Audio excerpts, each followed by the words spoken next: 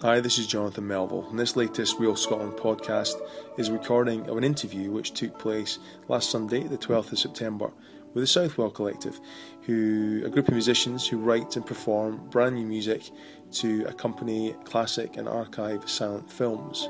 The group have recently finished their tour of Scotland with 1928's The Fall of the House of Usher.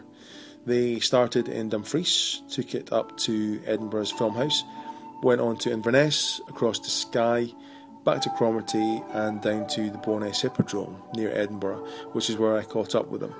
I spoke to Gary Southwell, Sarah Watts and Zoe Glossop about why they decided to start accompanying silent film, what it was like touring Scotland, touring lots of rural areas of Scotland. We then had a chat about funding.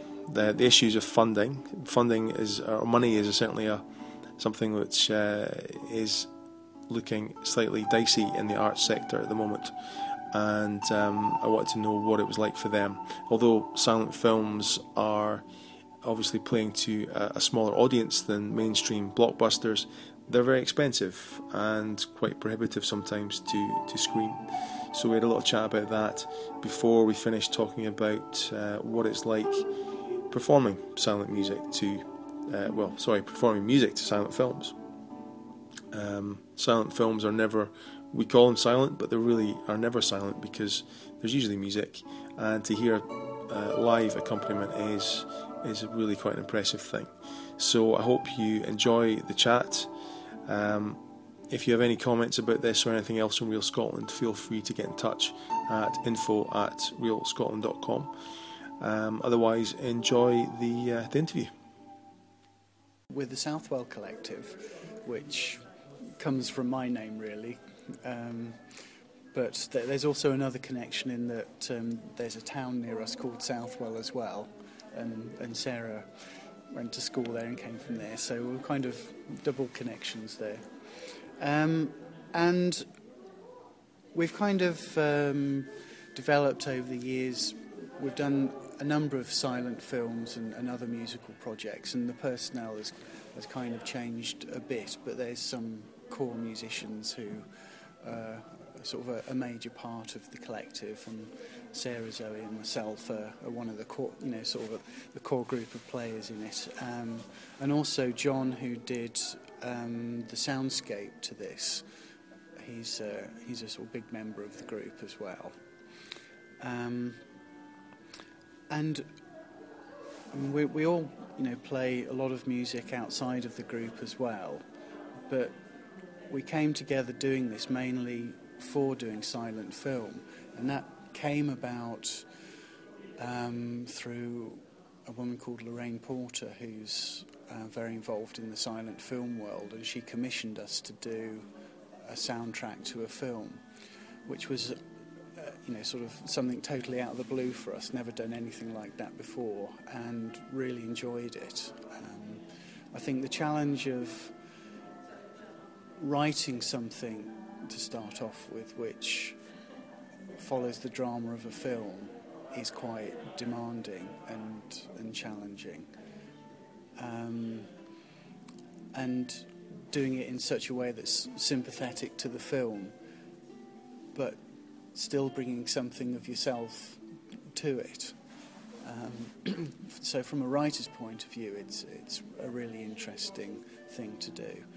But of course you also have very strict time limits, and you do have to work totally with the film. And then the challenge of actually playing that music live is incredible as well, because if we're playing a concert piece and we go off time slightly, or something happens, we can work with it as musicians and make it work. But with the film, you've got to stay synced with the film the whole time.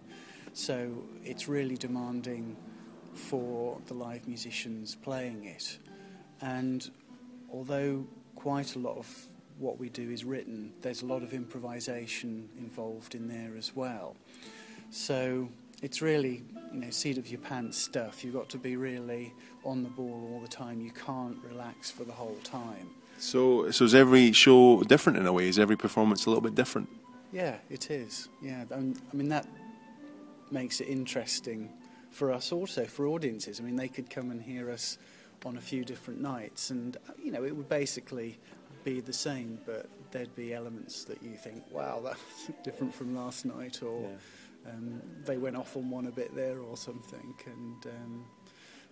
And it's just been great to get up to Scotland, especially into kind of the rural communities, like over on Skye and Cromarty, and in the past we've played in Hoy, Orkney, Shetland, and it's just great to meet the people and get audiences into something new as well, because a lot of the places we've played had never had a silent film shown before and had never had a movie with live music, and it's also not traditional ceilidh or folk music, so that was something else different. So that's been really good fun. And this tour as well, we've been in some of the bigger cinemas like the Film House in Edinburgh and back to the Hippodrome in Bowness, so it's been a good mix of venues. With this, it is expensive to put on a show like this, and particularly if we go to small communities, they struggle with that if they haven't got funding. So a lot of it depends on funding, but there's also the thing that a lot of the time you're working with film promoters on film budgets, and of course they're not used to having fees for live musicians. So you're trapped really, because you're not in venues where they're used to paying musicians fees for bands, which is of course a lot higher than if you're just paying for a film. So there is a financial difficulty there. I think the state of funding as a whole is going to prove problematic as well, because we've been lucky enough to get some funding from Regional Scottish Screen, which has helped fund this particular tour. But it looks like that funding might stop after next year, so we're currently discussing what other funding bodies we can apply to, or if there's anybody else out there that would be willing to sponsor or fund future tours. So I think that's going to be the next problem, is just the whole situation with arts funding. Yes, because I think we've made a lot of friends up here in Scotland, when people want us back and everything, and we hope we can do that in the future. I've always been interested in different projects. When I was at college, I was very interested in and involved in all the contemporary music scene. So now I freelance around the Midlands and the North, and I was really interested when Gary rang me up for the last film, because it's great to do something different apart from the normal choral society, B minor mass things, which is great music, but it comes around every year. So it's really good to do something, and I'd never had anything to do with silent film. I'd never even watched one. So, but it's interesting to do, because we have to react to the film, especially when we're improvising.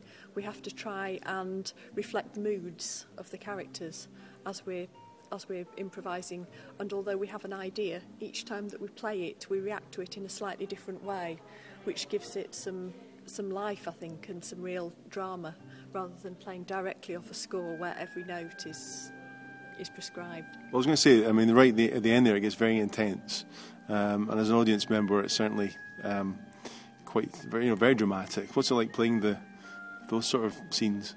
Very tiring. But it's quite difficult.